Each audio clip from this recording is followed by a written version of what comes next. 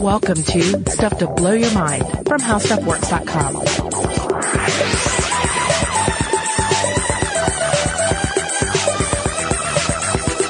Hey, welcome to Stuff to Blow Your Mind. My name is Robert Lamb. And I am Christian Sager. So no matter what culture you come from, you've probably heard of the Great Flood myth, right? Yeah. This seems to be a common trope, just no matter what culture you come from, there is some tale about floods. Yeah, and often they're catastrophic in nature. Yeah, exactly. They cleanse the earth and rebirth everything, right? Yeah. And in my situation, I remember like being a kid, and I think my parents or maybe some other relatives gave me like an illustrated version, like a kid's version of the Bible, and it had like the Noah's Ark story in it. And nowadays we have like Darren Aronofsky's Noah movie, which I haven't seen yet. Have you seen that? Yeah, I have not seen it either. I've heard there's like some crazy stuff going on with like monster design and stuff like that. I think they've somehow worked the Nephilim into the story. Really? And all. So okay. it sounds interesting. I don't know why I haven't gotten around to seeing it. But it's everywhere. It's in our pop culture. It's in our religion. It's in our kids' books. And that's not just here in America, right? It's in multiple cultures, as we're going to talk about today. Yeah, it is pretty inescapable in Western culture. If for no other reason than of all the Christian stories and Old Testament stories, and pretty much any stories in the Abrahamic tradition, like that's the one that little children connect with the most. Onto that, because it's got animals in it. It's less a story about people; it's a story about all these cool animals. And if they're more into vehicles, it's got a big, enormous boat in it.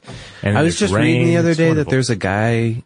Have you heard this story? We probably should have pulled this for this episode. Oh, you talking about the museum? Yeah. That's been in the news. Yeah, this guy who's rebuilding his own version of the Ark, basically. But it's in like Kentucky? It's somewhere in the Midwest, I want to say. But anyway, there's a guy who's like actually putting plans together to build an Ark museum with actual live animals in it. Oh, okay. Two of every kind. I don't think they're going to be able to do that. And 7 of all the clean animals as we'll discuss. That's a detail that's often overlooked. If I remember correctly, I think it's like, the animals that'll be there are basically like the kind of animals you'd find in like a petting zoo. Okay. Well, he needs, I think, 7 of each of those. Because, if I remember correctly, you gotta have ones for the stock and of replenishing. You gotta have some for sacrifice and of course to eat and process. Well, and you certainly go to zoos a lot more than I do. So, and petting zoos at that, right? Mm-hmm. Bastian, Robert's son, is very into animals. Yeah. But he certainly has been into the Noah's Ark stories. Like he's acquired a couple of books about it. Yeah. And I remember as a kid, thinking about this story as I read it, looking at these pictures. There are all these wonderful pictures, sometimes horrific pictures of the flooding. Yeah. And you can't help but wonder, well, how would that work? Is it possible that an enormous flood could sweep across the entire world without even getting into the questions of repopulating the earth with this ark? Yeah. Yeah. What's weird is, and maybe this shows what a morbid kid I am, but like, I felt like, a lot of other kids or maybe in Sunday school or whatever, they would talk about this and the focus would be on like, look how cool this is. This guy built this boat and there's all these fun animals on it and then they have a happy ending. And I'm like, what is this den of iniquity that they're talking about? All these like, they kept talking about all the sinners that needed to be washed away and I didn't quite know what they meant. I mean, now like you look at it and it's pretty obvious. Like they're talking about prostitution and infidelity and all kinds of things. Gambling, I think, is in there too, right? Yeah. But, at the time, they just are drawn as like kind of like evil, like scheming people. and so I was like, how does this work out? This flood that's so huge that it kills everybody on Earth, because Earth's a pretty big place. That's the weird, like, cognitive dissonance you have. You're a child in present day, the earth is a pretty big place, but you're trying to imagine, how does this flood work that's able to kill everybody except for Noah and his family and these animals on the boat? Yeah. So we have a pretty thought-provoking myth here and a very pervasive myth. And we're not going so this episode is going to look at some of these global flood myths. Yeah. And then we're going to look at the actual possible science behind the flood itself. Yeah. There's a lot of research, lots of research into this. Now, we are not going to get into a lot of the specifics of supposed ark construction. We're not going to get into a lot of That's tech creationism. Stuff. They talk and that about sort of how thing. The ark was built. Yeah. But instead we're going to focus on the myth. We're going to focus on what we really know about massive floods and how some of these floods may have informed, this cultural legacy of catastrophic flooding. Yeah, absolutely. There is, I think it's safe to say almost an entire discipline of geology that's based around looking at not confirming whether flood myths actually happen, but, the history of water impact, floods in particular, on regions and how you can track those back. And it's fascinating, especially the core sample stuff that we're going to talk about with the Baltic Sea. Yeah. All right. So let's kick things off with just an overview of the big flood myth in Western civilization, that of Noah. Okay. So basically this is a staple of Abrahamic religion. So you find this in Judaism, Christianity, Islam, and any various sub-brand that is spun off from those big three. Mm-hmm. So in this story, in this Aronofskyism. Yeah, Aronofskyism. In this myth, Noah is an antediluvian human, okay?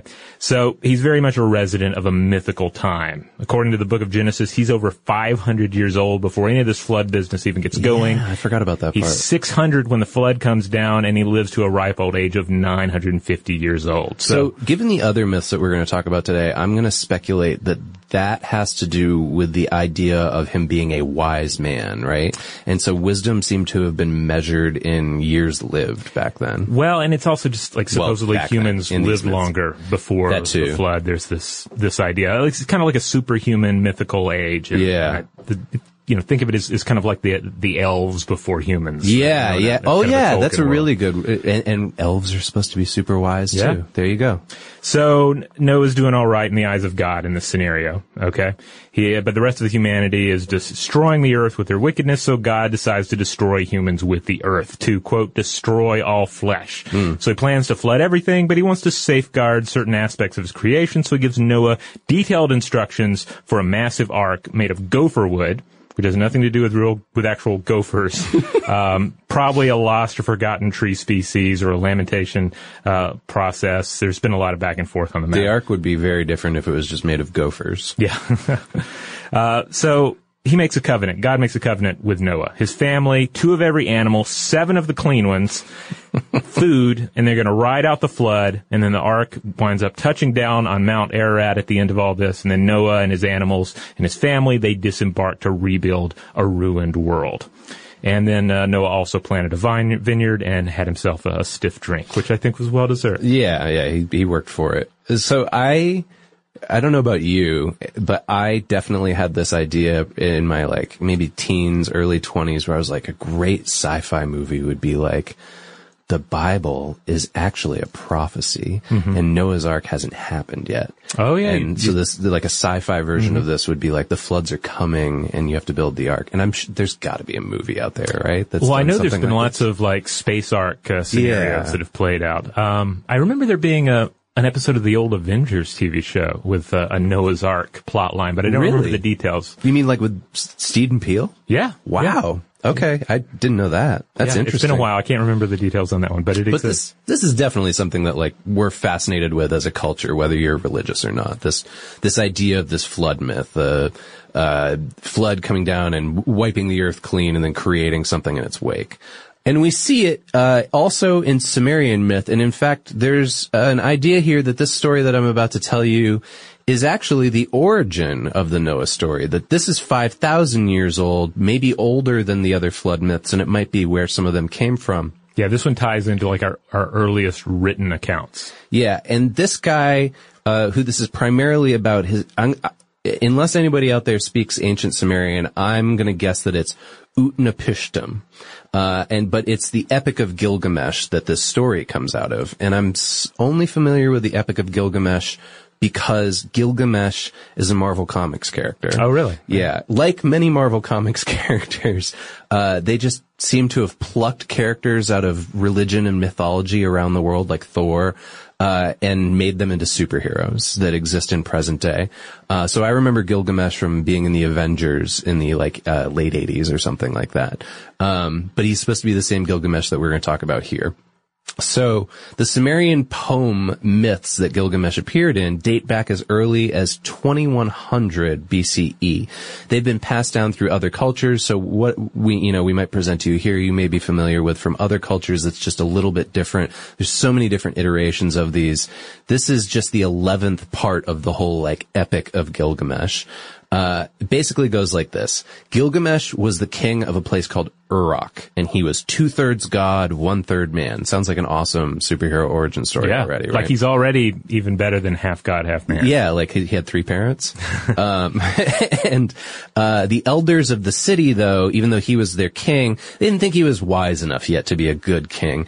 So they sent a, quote, wild man of the steppe named Enkidu to fight him and teach him humility. Brief aside for a second. Do you remember when Lost was on TV and there was this whole side thread about how people thought that it was a mirror story of Enkidu and Gilgamesh? No, I missed that read of it. Yeah, some people out there might be familiar with this, but there was this whole thing that they thought that the writers of Lost were somehow incorporating this myth into the show. Huh. Okay. So anyways, Enkidu and Gilgamesh fight because superheroes, right? At least back then they were mythic superheroes. They fight to a standstill, but Gilgamesh wins. And he and Enkidu, then they become best friends because they respect each other so much. They're the only ones who can basically fight each other as well as they can. So this is like the original 2 heroes duking it out and coming to mutual respect. Yeah, exactly. And it's kind of like in They Live when Roddy Piper and Keith David fight. Anyway, they go on a bunch of adventures together, as you do. And that's, a huge part of the Epic of Gilgamesh, all those stories. In those stories, Enkidu eventually dies. I think it's of a disease that he dies. So Gilgamesh is upset that his friend is dead, and he's, as most people do when they're faced with death, wants to become immortal. So he goes in search of immortality, and he goes looking for this guy named Utnapishtim. Now this Utnapishtim is going to sound familiar to you. He's the only man who survived the great flood that killed everybody before him. He goes through now this is Gilgamesh I'm talking about here. Gilgamesh goes through all these trials wearing lion skins to meet this immortal person. And I'm not going to go through all of them here. When he gets there, Utnapishtim basically explains to him, look, nothing has permanence. You don't want to be immortal. But then he still tells his story. He's like, okay, here's how I became immortal. The ruler of the gods, who was named Enlil, sent a flood to destroy humanity. But the god Ea instructed Utnapishtim to build an ark and put, quote, the seed of everything in it. Then when the flood came, it was so horrible that the gods themselves were just really upset. They were watching just utter violence and they couldn't take it. So Enlil said, okay, how about this, as a consolation prize? Anybody who lived through the flood gets to be immortal. I'll give them everlasting life. So this is Utnapishtim and his wife. They're now immortal. Gilgamesh is there hanging out with them now. It's like as if there were a class action lawsuit and this was the settlement. It's like, all right, we realize we're not going to admit fault, but we realize that the flood had some disastrous consequences. Survivors get immortality, and then we're done with it. Bingo. No countersuits. Yeah. So, but this isn't the end of the story. Utnapishtim says to Gilgamesh, look, you really want to be immortal that bad? All right, let's start off. You need to not sleep for 6 days and 7 nights. And Gilgamesh immediately falls asleep. And he wakes up 7 days later. He sleeps for 7 days straight. And, there's some variations on what goes on between him and Utnapishtim and his wife. But basically, Gilgamesh returns back to the city as a wiser man. And he's now wearing an everlasting elder's robe. He's learned his lesson. Now he's ready to be king, right? He's learned that not all things are permanent. He's had all these adventures with his friend, and he's learned from the world. But this is thought to be connected to the Noah's Ark myth because they're very similar, obviously. But we don't get the sequel to Noah's Ark like we do here, though. I don't remember any stories of here's what happened to Noah afterward. Yeah, well, it ends up becoming part of the part of a larger story, right? It becomes woven into the existing mythos. Yeah, as kids who sort of carry the torch afterward, right? Mm-hmm. But it's interesting to think of this too as the proto-flood story, because you have to remember this is the earliest account we have, and it's from a portion of the world where we see civilization really begin to spin and take off, where we see agriculture spinning and taking off. Yeah. So there's this idea, especially in this region. Oh yeah. So there's this idea that this becomes just part of like global cultural DNA. Yeah. Yeah. And in fact, like, here's the thing that we're going to find out, and our next example will even prove this, that these myths don't all pop up out of that one Mesopotamian area, right? There's myths from the Pacific Northwest. There's myths from Japan. There's myths from Norse mythology. And right now, we're going to give you one from India. Yes. So this one is the story of Manu. And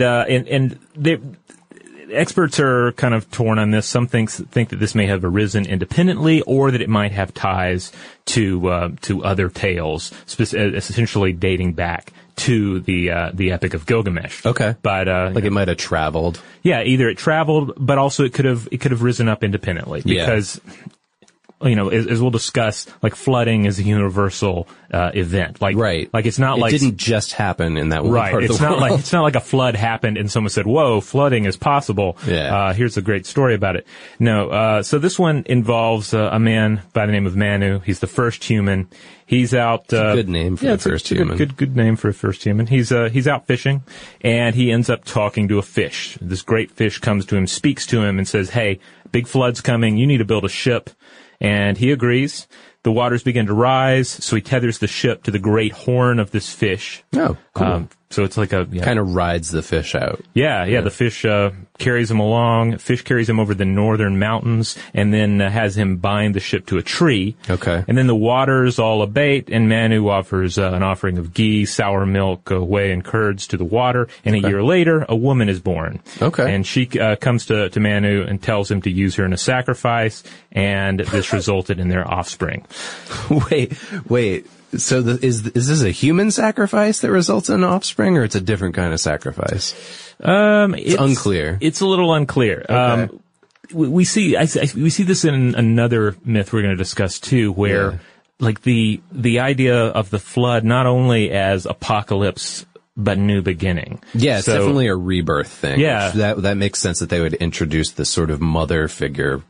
Yeah. Yeah, so it's a survival story, but it's also a second creation story. Okay. And this story gets more involved as traditions build up, like everything in Hinduism. It leads to the establishment of Vishnu's fish avatar, Matsya. And the flood motif is also important in Tamil literature, involving at least two different flood myths, one of creation, one of survival, and it continues to spiral out from there.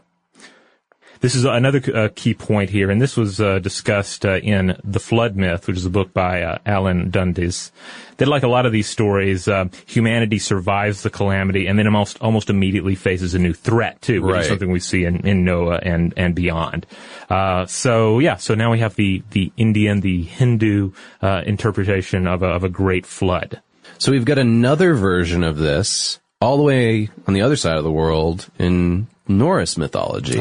And again, like with all of these, there's various iterations. And again, there are characters here that Marvel Comics has appropriated on their own.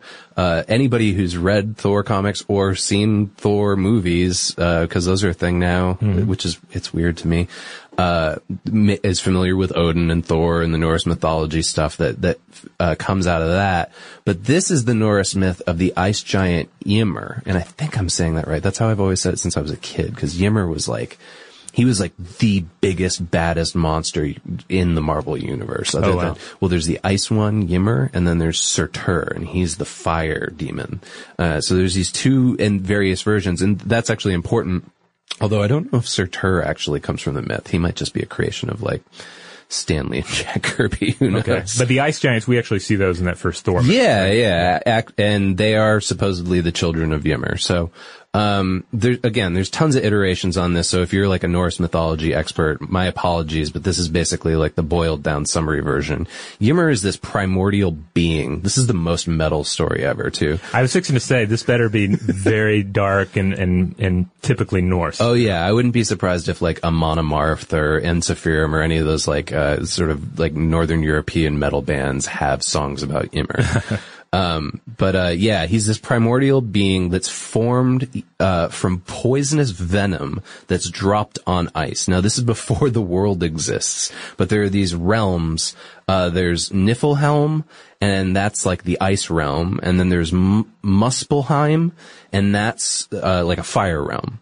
And in between them, they sort of meet, like they're ice and fire. The heat from that comes together, makes this venom. It drops down and forms Ymir, and it sort of begins a proto-universe. Similar, if you've seen the Thor movies, then you know like their version of it is the 9 realms, right? With Asgard and Midgard and all in fact, I think Niflheim is in there as well. Now the gods in this story, including Odin, father of Thor and the big guy in Norse mythology, subsequently formed aspects of the world from Ymir's body after they killed him. So they had a big battle with him. His blood became the oceans and caused a huge flood. Now before this, in this myth, there were no bodies of water. So it's the idea is that Ymir's blood basically forms rivers and lakes and oceans and all of that. And the giants that you were talking about earlier that are in like that first Thor movie, they're supposed to be his children, and they like spawned out of his body. Now, there's a couple other things to this that are just fun that I'll throw in there. One of which is that, sometimes people say, well, if Ymir was just created, like, what did he eat? Mm-hmm. Well, apparently also created around the same time was a cow called Audhumla. And this is like this giant mystic cow. And 4 rivers of milk ran out of her teats, and that's what fed Ymir. So I'm just trying to imagine like this huge ice giant floating in space, and you've got this space cow floating above him, and he's drinking from that. But basically, and the death story is basically Odin and 2 of his brothers just, annihilate him. And it ultimately results in what we know as the Earth. It's not just the blood, but like the blood flowing around his dead body. Like they turned his skull into the sky, and they made stars out of like molten slag, and they threw his brains into the sky to make clouds and like parts of Earth and hills and things like that. They're all part of his body. So we're all living on his corpse right now in that myth. But the thing about it is that, this is yet another flood myth from a whole different time. The difference being here is that this one doesn't have, the elder wise man who gets on a boat and saves everything. Although I guess Odin, in a way, is sort of the wise man, but he's like a warrior wise man. So this is kind of a flood of death, but also a flood of creation. Yeah, absolutely. Okay. Yeah, I mean, not only was the earth created out of him, but then like if you can wrap your head around the Norse mythology of all these different realms that sort of interact like a Venn diagram, he like partially came out of those and then like created a whole nother realm where the ice giants live. I believe it's David Montgomery of the University of Washington who we'll get into more of his work in the second half of this episode. Yeah. But I believe he pointed out that you see a lot of beneficial flood myths in African cultures and less in the way of cataclysmic floods, which is interesting because in this we see the geographic importance of the myth. We see the geography informing the myth. What does a flood mean in the geography of this particular people? Yeah, absolutely. And that's why, geographic studies and geological studies are super important to sort of, I guess, backtracking and trying to figure out where all of this came from. Cool. Well, I have another one here, and this is from Chinese mythology. It has to do with the Great Flood of Kun Yu, and this plays an important role in Chinese mythology, though it's often the case with Chinese mythology. There's not necessarily a lot of internal consistency here, and this would have been a generation-spanning flood. Okay. So this is how it ends up playing out. There's this big flood, and it's not divine punishment or anything. It's just kind of a natural occurrence. Okay. It's not so much something the gods inflict. It just happens. All right. So humans are suffering, though. Humans are displaced. They're trying to figure out how to solve the problem of all this catastrophic flooding. So you have this culture bearer, this important cultural hero named Goon or Kun. Okay. And he ends up taking the divine self-renewing soil from the gods in order to save humans from the flood. Okay. He's going to build like dam works and whatnot. But he didn't wait for permission to actually obtain the divine soil. So it's like a Prometheus kind of thing. Yeah, it's a very much a Prometheus myth. He's punished for stealing the gift. Depending on which version you look at, he's either killed or he's turned into a bear or some sort of a turtle creature. At any rate, he's taken out of the game for this. Yeah. But the gift is permitted to remain, and the gods end up ordaining his son, Daryu, to continue his work with the divine soil. Okay. Only he ends up deviating from his father's plans and finishing his father's work. He constructs drainage channels, reconstructs earthen barriers, and in the end he manages to defeat the Great Deluge and become emperor and founds the Shaya dynasty. This would have been 2070 to 1600 BCE. So this actually binds into like legitimate history that we have records of. That's interesting. Well, yes and no. Yeah. Because, when you begin going back further and further in Chinese history, you see you see myth and actual history, becoming one, which is, I guess, pretty much the case with most old cultures and society. Certainly in Indian history, you go back far enough, you're dealing with wars that may or may not have actually happened, and then you have to try and separate the myth from the reality. Well, and then even here you've got like Paul Bunyan and Babe the Blue Ox, stuff like that, that like supposedly mixed in. I remember learning about that stuff when I was a kid and thinking it was totally real. Well, I wonder if there are Norse implications of Babe and the Blue Ox. Maybe there is. Somebody just wrote into us the other day, by the way, about a mistake they said that we made in an episode. We were talking about Johnny Appleseed, and they said Johnny Appleseed was actually based on a real person. He was, yeah. That's come up a couple of times, and I honestly can't remember what we even said about it. We were talking about legends and myth. We were talking about ways of looking at mythology. Oh, okay, yeah. And we were talking about the difference between myth and legend and folklore. Yeah. And at any rate, if there's any confusion on that, yes, Johnny Appleseed is based on a real person, so it would be more of like legend folklore as opposed to mythology. Sure. Yeah. But it becomes difficult when you start going further and further back in time. Yeah. Because there's like this snowball effect, right? Important individuals become wrapped up in our expectations and our ideas and our mythic and magical understanding of the world. Mm-hmm. And if there's a real person at the heart of that snowball, you kind of lose them after a while. Yeah, there was just a study that just came out earlier this week that we read about on Monday morning that was saying, basically that they'd confirmed evidence that our memories are unreliable, but not just our memories, but our memories of people who have passed away, right? So then if you extrapolate that outwards to people who actually existed, but we've never met, it gets further and further unreliable the longer in time we get away from them, right? So naturally, we're going to turn them into mythological figures. Exactly. Now, these accounts that we've given you, this is just a sampling of global flood myths. Yeah, there are all kinds as well that we're not going to dive deep into, but I'll just give you a couple here. There's flood stories from Fiji and Tahiti that say that giant waves struck the islands there without any warning. Mm-hmm. In central Chile, there's a story of two giant serpents that fought each other by trying to lift the sea up to its highest point, and this resulted in earthquakes and flooding. Tibetans of the Sapango, or maybe it's Sangpo Valley, they have a flood myth that describes basically a giant glacial dam that breaks. And then in the Pacific Northwest, here in North America, native tribes tell a story that's similar about Thunderbird and whale. And here's where this gets interesting and sort of is a nice segue for us into the science part that we're going to talk about here. Japanese temples actually have records of a major earthquake that happened in 1700 and sent waves all the way to Japan. Now, this earthquake presumably happened in the Pacific Northwest somewhere, maybe in the ocean just off of it. This could have been the event that created the myth of Thunderbird and whale and caused Native Americans that were living on the western coast to flee and move further inland. So that's really like the beginning of what I guess we're going to refer to today as like geomythology, which is taking a look at the mythology and then taking a look at the records or using science to look at the actual land masses and figure out what happened here thousands of years ago.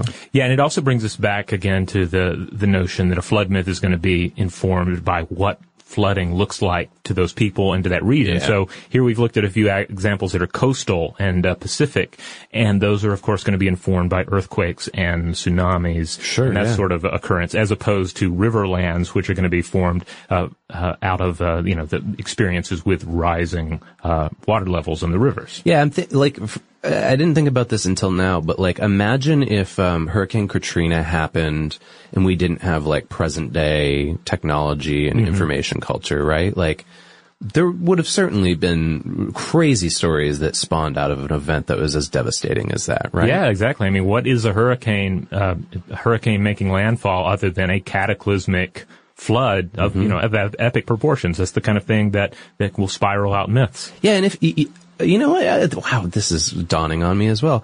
Even at the time, do you remember that there were some people who were saying like, oh, well, New Orleans is being punished because it's a city of sin. And of course this happened there because they're getting what they deserved, which is like a horrible thing to say. But like, even in present day, people are cooking up stories like that, about these huge natural disasters. Well, from a religious framework, I guess sometimes an idea like that, as awful as it is, is easier to digest than the other reasons, right? Right. When you get down to why do horrible things happen on a particular day. And that it's totally out of our control and that we're nothing but gnats compared to natural disasters. So it took quite a while for modern scientific understanding of Earth's geological and biological history to fully disengage from Western Christian religious traditions, to fully remove the sacred time frame from the profane time frame. So we see the earliest approaches to understanding Earth's history, we see those shackled to this idea of an antediluvian world, a pre-flood world, within the periods of a pre-Adamic and Adamic time. So it's all about like, Eden and Adam and then the great flood and Noah surviving it. Like that is just interwoven with our early scientific understanding of the world. And there's this kind of fascinating weave of religion and science that happens in the Roman Catholic Church, but in the other clergy as well, but primarily through a guy named Nicholas Steno, and he's a 17th century Roman Catholic priest who is one of the earliest known geologists. He actually achieved 3 of the 4 steps to being declared a saint. So this guy is very highly regarded within the Catholic Church. Steno was one of the first people to show that rocks tell their own stories, and sometimes these stories either guide religious doctrine or they can refute it, right? And in this instance, he was referring to the flood myth, right? And so by the time of Darwin, the clergy basically came to the understanding with the field of geology and abandoned the idea that a literal global flood had happened. Now, we were just talking to our co-host Joe McCormick about this before we came in. Now, Joe said that there are like some, I guess, creationist geologists who have said, we disregard that. We do think that there was a global flood and you can see its markers here, here, here, and here. And like one of the examples he gave us was the Grand Canyon. Mm-hmm. But for the most part, the discipline of geology and even many clergy members disregard that and think of it as more of a metaphor or as being something that was localized, right? Yeah. That, science, with what we have with science today, it seems like it would be impossible for the world to actually have experienced a global flood. Exactly. Yeah, there are a number of reasons why this is just not the case. So, for starters, there is no global culture in early human history. So there's no internet in ancient Babylonian times. So if there was a global flood, we'd have no way of reporting it, we would have to depend on a divine being, I guess, to report it to us. That would be the loophole to explain it. Mm-hmm. Also, of course, this is a big one here. There's just not enough water in the Earth's system to account for water levels to rise above the highest mountain. Uniformly rising levels would not allow the water to have the erosive capabilities that are often attributed to a global flood, particularly in the Abrahamic tradition. Mm-hmm. And some rock formations, millions of years old, they show no evidence of large-scale water erosion. The rocks are not telling us that this is taking place. And then, of course, there are a number of other cultural things to think back on here. Again, coming back to the idea that there's no global culture in early human history. You look back to the earliest human empires, and they're all very regional. The Akkadian Empire from 2350 to 2150 BCE in modern Iraq, and following that, the Hittite Empire, the Assyrians, they're all fairly localized. Yeah, but to them, that was the world. The world was what they knew. So it would make sense that, of course, this would be a world myth, even though they're unaware that Japan exists, right? And then the other big one, of course, is that human societies, early human cultures, they built up around waterways, and waterways flood, rivers flood, ponds flood, lakes flood, the waves come crashing in, there are tsunamis, there are hurricanes. So rising water levels would be pretty much a universal experience of any early human. So everyone would have the chance to experience this and form their own myths about it, or certainly to intercept another myth and make it their own. Yeah, oh yeah, absolutely. As we have seen just today with the Gilgamesh epic sort of morphing into the Noah's Ark story that we know today. Yeah. And this is what, there's this term I threw it out earlier, but I really like it. It came up in the research. It's called geomythology, and it was coined by a woman named Dorothy Vitaliano in the 1960s. And she was essentially trying to describe oral storytelling that explains landforms that have been created by earthquakes, fires, floods, volcanoes, diverting waterways, or even like the sudden emergence or disappearance of islands, right? These huge natural events. There is some evidence that these are grounded in real events, but they're connected to myth as well. So geomythology. In the case of the Great Flood myth, though, as we're saying now, most people think that it differs from region to region. Yeah, so the immediate take home here is that while nobody is seriously considering the idea of a global catastrophic flood, there's plenty of really cool science and really cool research that applies to regional floods in history. Yeah. And so this leads us to this book called The Rocks Don't Lie, by geologist David Montgomery. And he wrote a really long, interesting piece in Nautilus magazine that we read for this episode that dives pretty deep into looking at, in particular, what was the part of the world that he was in that he was describing?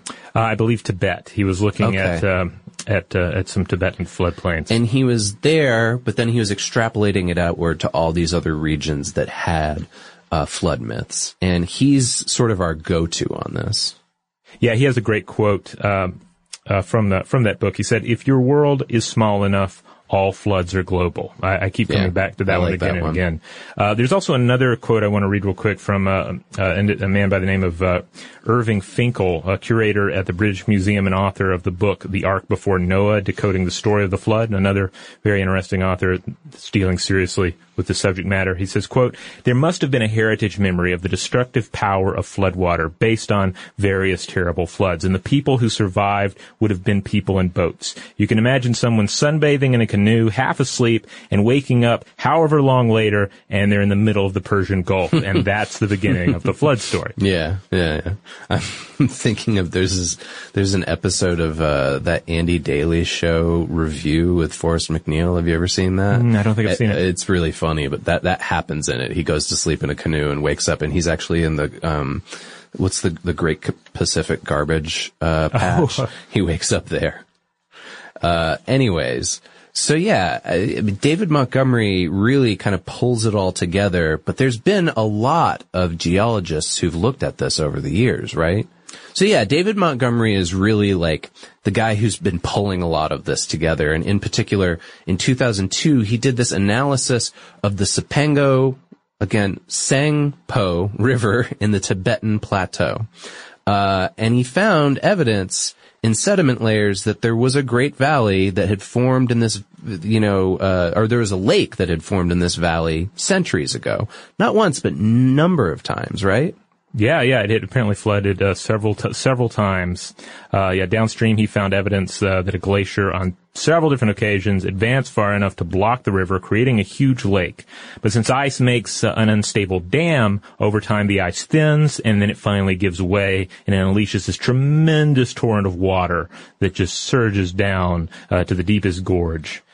Now, in Montgomery's book, The Rocks Don't Lie, he makes arguments that there's 2 centuries of evidence that the global flood did not happen. First, as we said, there's not enough water on Earth to account for water levels that could even rise above our highest mountains. And secondly, any uniformly rising level would have left erosive evidence. Rock formations that are millions of years old, they don't show large-scale water erosion, so it's more likely that these were regional. So that's sort of his general thesis that he keeps coming back to over and over again. So Montgomery has actually written about that Pacific Northwest region as well that I was talking about earlier. But this is different from the Thunderbird whale myth that I was talking about. This is from 10,000 years ago, probably again caused by melting glaciers. There's now evidence from geological research that show displaced boulders and deep scores in the earth and deep ripple marks on the prairies, all of which are signs of what we refer to today as the Mesilla flood. Now, these same floods likely eroded away land that also created the English Channel. All the way on the other side, a continent away, they made England into an island. The myth connected to this, though, is different. The Ojibwa Indians, they have a legend that a great snow fell down, and a bag containing the sun's heat was breached when a mouse nibbled into it. The warmth from the bag spilled over, melted all the snow, and produced the flood.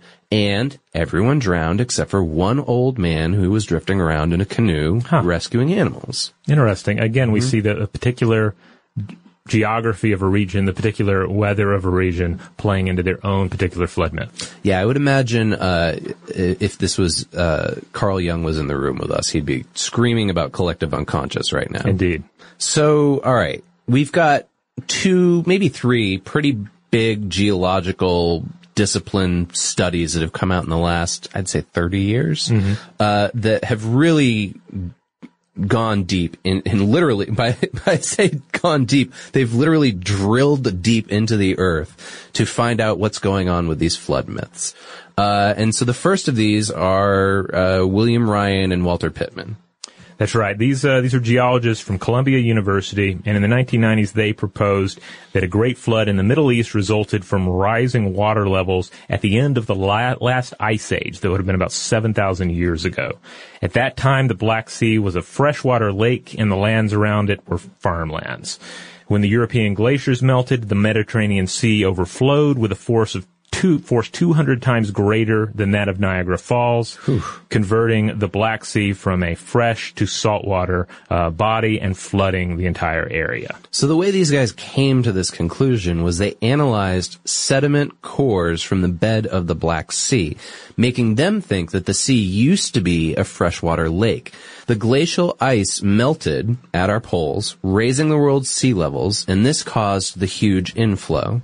Now this is where the world's earliest farming communities lived, as Robert just mentioned. So maybe they're the ones who brought this story to Mesopotamia. It then turns into the Gilgamesh legend, which then turns into the Noah legend, which maybe then travels to India. Who knows? Yeah, I mean, this would have rapidly inundated a broad plain occupied by some of the world's earliest farming communities. They're traumatized by the flood.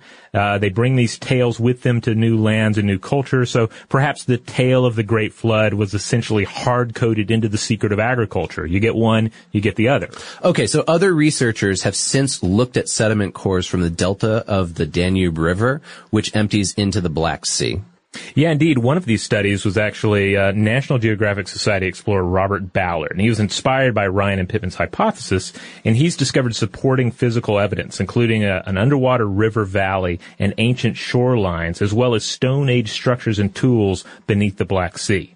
His team was also able to unearth fossils that show now extinct freshwater species dating back some 74,060 to 15,500 years. Wow.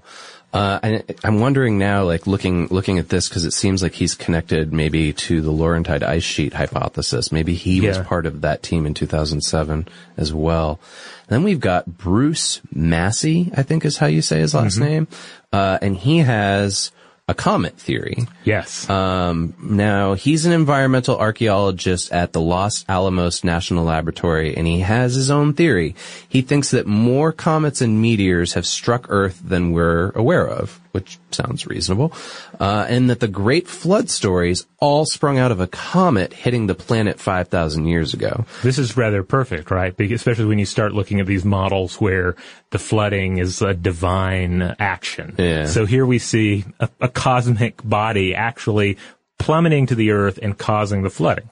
It could be, although I wonder if guys like Montgomery would argue with him and say, well, that's sort of going back to a more global catastrophe rather than a regional one. But basically his argument is that there was a 3 mile or 4.8 kilometer wide comet that crashed into the ocean just off of the coast of what we now call Madagascar. And this caused violent, huge tsunamis and hurricanes that just basically wrecked the whole planet, because the superheated water vapor from the comet goes up into the air along with aerosol particles. They're shot up, they go into the jet streams, and they just, wreak havoc on the weather patterns. Now, he says he's found evidence for this theory in ancient petroglyphs, drawings, and historical records. But then, in 2004, he gets really excited because he thinks he's found physical evidence. He says a tsunami that's 600 feet tall would, of course, leave evidence on our geology. Well, he thinks that he found evidence, or another team found evidence, and he, glommed onto this, that in Africa and Asia, there are what we call chevrons. Now, you think of chevron like the gas station. It's kind of like their symbol. They're these wedge-shaped configurations that come up out of the sand. Now, the Holocene Impact Working Group found a lot of these in that area with satellite imagery. And he's connected onto that and said, well, this is evidence of this comet theory that I have. The next step for them is basically to go into these chevrons and carbon date all the fossils that are within them to determine if they were formed 5,000 years ago, right around the time he's pitching that this comet landed. Well, however it ends up playing out, I think it's a fascinating theory. Yeah, it is. It's interesting. I don't know. I guess like in the face of all these other geologists that we've read today that say, well, it's probably localized because of this, this, and this, then to have a guy come along and say like, actually, no, there was a super big comet, man. Like, it sounds cool. It sounds like an epic like movie, but I don't know. It sounds a little too epic. That's the thing, right? Yeah. It sounds like I'm not saying this is a criticism of his research. No, I mean, but it sounds like an epic idea to support a large-scale flooding that has already been dismissed. Yeah, and to his credit, I don't want to make him sound like a crackpot or anything, but to his credit, he's actually coming up with evidence. He's looking for scientific evidence as well as cultural evidence. So I think that's important. So wow. So we've got all these myths, and then we've just looked through all of these geologists and the science that they're working on. They're still drilling, pulling sediment cores, analyzing what's in them, trying to figure out what actually happened with water and our land masses and the history of the planet. What if we've got another flood coming? What if my prediction from earlier, what if Noah's Ark is actually like a prophecy? Well, depending on where you live in the world, that certainly could play out. Yeah. In 2014, the Intergovernmental Panel on Climate Change released its 5th assessment report, predicting that the oceans would rise by more than 3 feet by the year 2100. Okay. That's enough to swamp many of these cities along the U.S. East Coast, for example. And there are even more extreme estimates out there, certainly that have been made over the years, including a complete meltdown of the Greenland ice sheet, and that would push sea levels to rise 23 feet or 7 meters, and that's enough to actually submerge London. Wow. Okay. So yeah, I'm thinking about like the end of Spielberg and Kubrick's AI. Yes. Where like all the cities are underwater. Yeah. Yeah, that would be unpleasant. Yeah, I mean, based on most of the predictions we see out there, rising water levels and the inevitable flooding of coastal regions, that can be mitigated. Yeah. If we get our crap together in time. Well, I love coastal cities. I grew up around a coastal city. I'd love to live near one again. Right now, we live 4 hours away from the coast, so I would imagine Atlanta's maybe Atlanta will become beachfront property, but, I certainly hope that, our coastal cities don't get totally wiped out. But it does come back to just why these myths were so pervasive, right? Yeah, because humans have always lived in coastal regions. Humans have always lived along rivers. They've made their life along rivers. Yeah. We've lived in plenty of resources to be had. Yeah, we've lived in this tenuous balance with the water. In some of these myths, the water and flooding itself kind of takes on a divine energy. It's personified even in the idea of river and flood gods. Yeah, yeah. And that makes sense that this wrathful entity that we depend on is also a great danger, and we see that no matter which age we live in. Well, best case scenario, it ends up like Waterworld, right? And we're Kevin Costner swimming around and riding on our catamaran. I can't believe I didn't think about Waterworld. Yeah. Is there any land in Waterworld? There is. Spoilers for Waterworld from the end, but that's the whole MacGuffin of the movie is that they're searching for the last bit of land that supposedly exists, and they find I think it's an island at the end, but yeah. Like the little kid has the tattoo of the map on his back that shows him how to get to the, I barely remember that movie, but yeah. The whole mission is for them to figure out if this myth is true. And do they invoke Noah and the Great Flood at all in that? I don't think they ever mention Noah now that I think about it, although, like I said, it's been a long time. I mean, I just remember Dennis Hopper on the, oil ship commanding a gang of, Mad Max-esque pirates. Yeah, that's a weird movie. A lot of people bash that movie because of how expensive it was, and it was kind of a flop, but I loved it when it came out. Yeah, now I want to see it. I've never seen it. Oh, really? In large part because I remember when it came out, the media, such as it was at the time, just completely said, it's a disaster, it's a catastrophe, don't see it. And now it sounds rather attractive. It's not the worst movie in the world. You could do far worse things with 2 hours of your time. All right. Well, on that note, we're going to go ahead and head for land on this one. We're going to go ahead and cling to the mountainside and let the flood waters of knowledge recede. But hopefully, we were able to provide, in a sense, you got to get your feet wet in global flood myths, in the underlying science of large-scale regional flooding in our past. And, who knows? Maybe we'll discuss some of the fringier stuff in the future. Yeah, that would be interesting. And if, I'd love to hear from people out in the audience who maybe you are, aware of some kind of cultural myth that we missed that's really interesting related to floods. Or you live in an area that's been experiencing a lot of flooding, and you've got something to say about that connected to this. We'd love to hear from you. There's so many ways to get in touch with us. We're on Facebook, we're on Twitter, we're on Tumblr, we're on Instagram. We post all of our episodes on those platforms. We are Below the Mind or some iteration thereof on there. It's pretty easy to find. You look for beautiful pictures of me, Robert, and Joe McCormick. And the other place where you can certainly find information on how to contact us is our landing page, our mothership, stufftoblowyourmind.com. And if you want to get in touch with us the old-fashioned way, just shoot us an email at belowthemind@howstuffworks.com.